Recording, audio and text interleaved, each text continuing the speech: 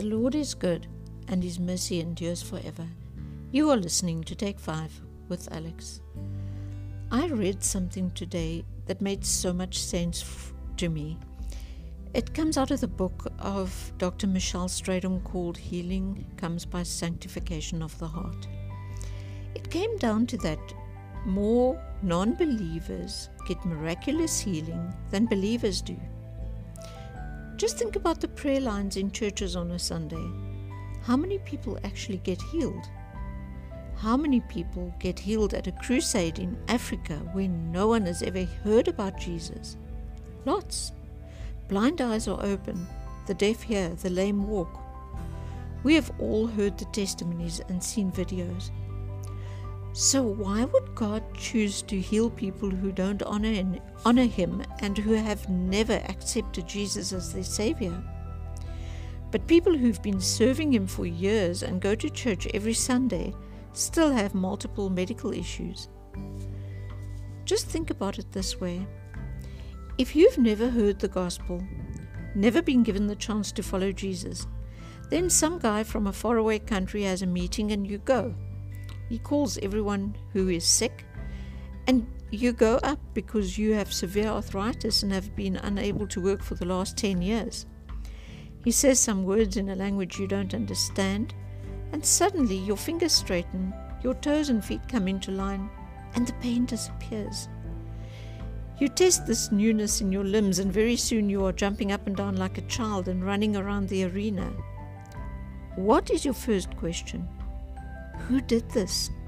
How is it possible?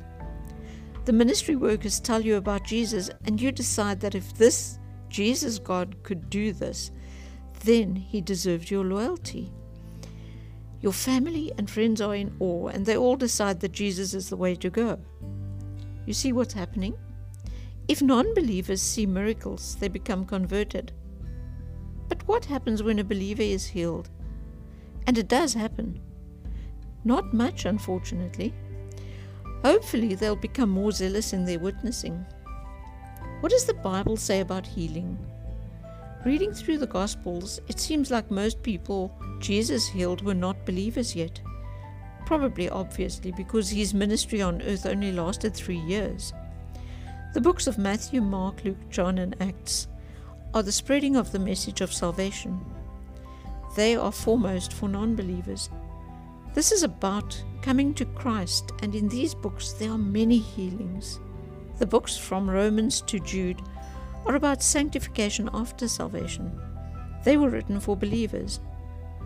Psalm 31 verse 10, "For my life is spent with grief, and my years with sighing.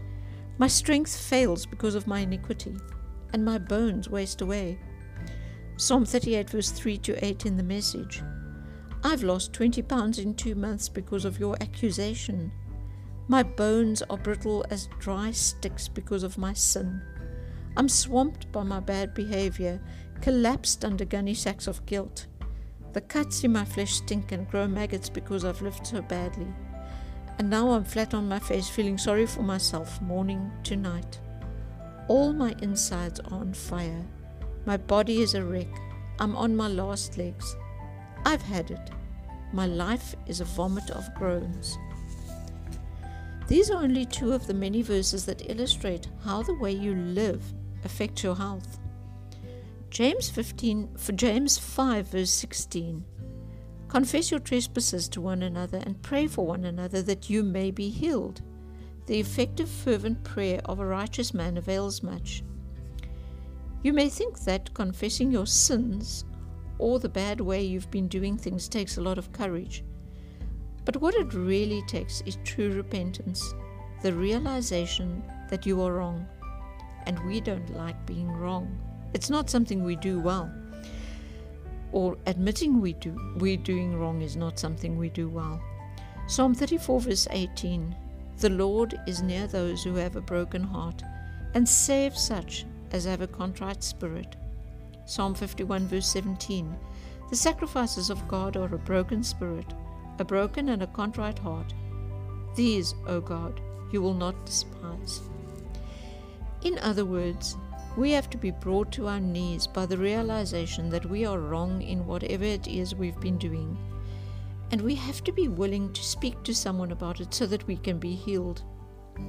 Have you ever done something that you know is wrong and then worked up enough courage to tell someone you trust what you did? How did you feel once you told them? Way better, right? That's how it works. Sometimes you only have to confess to God, but you have to confess, and you have to sincerely turn away from what you were doing, and you will be healed. Or maybe you won't, but your heart will be healed, and that is way more important than your body. God doesn't work by formulas. He works by love.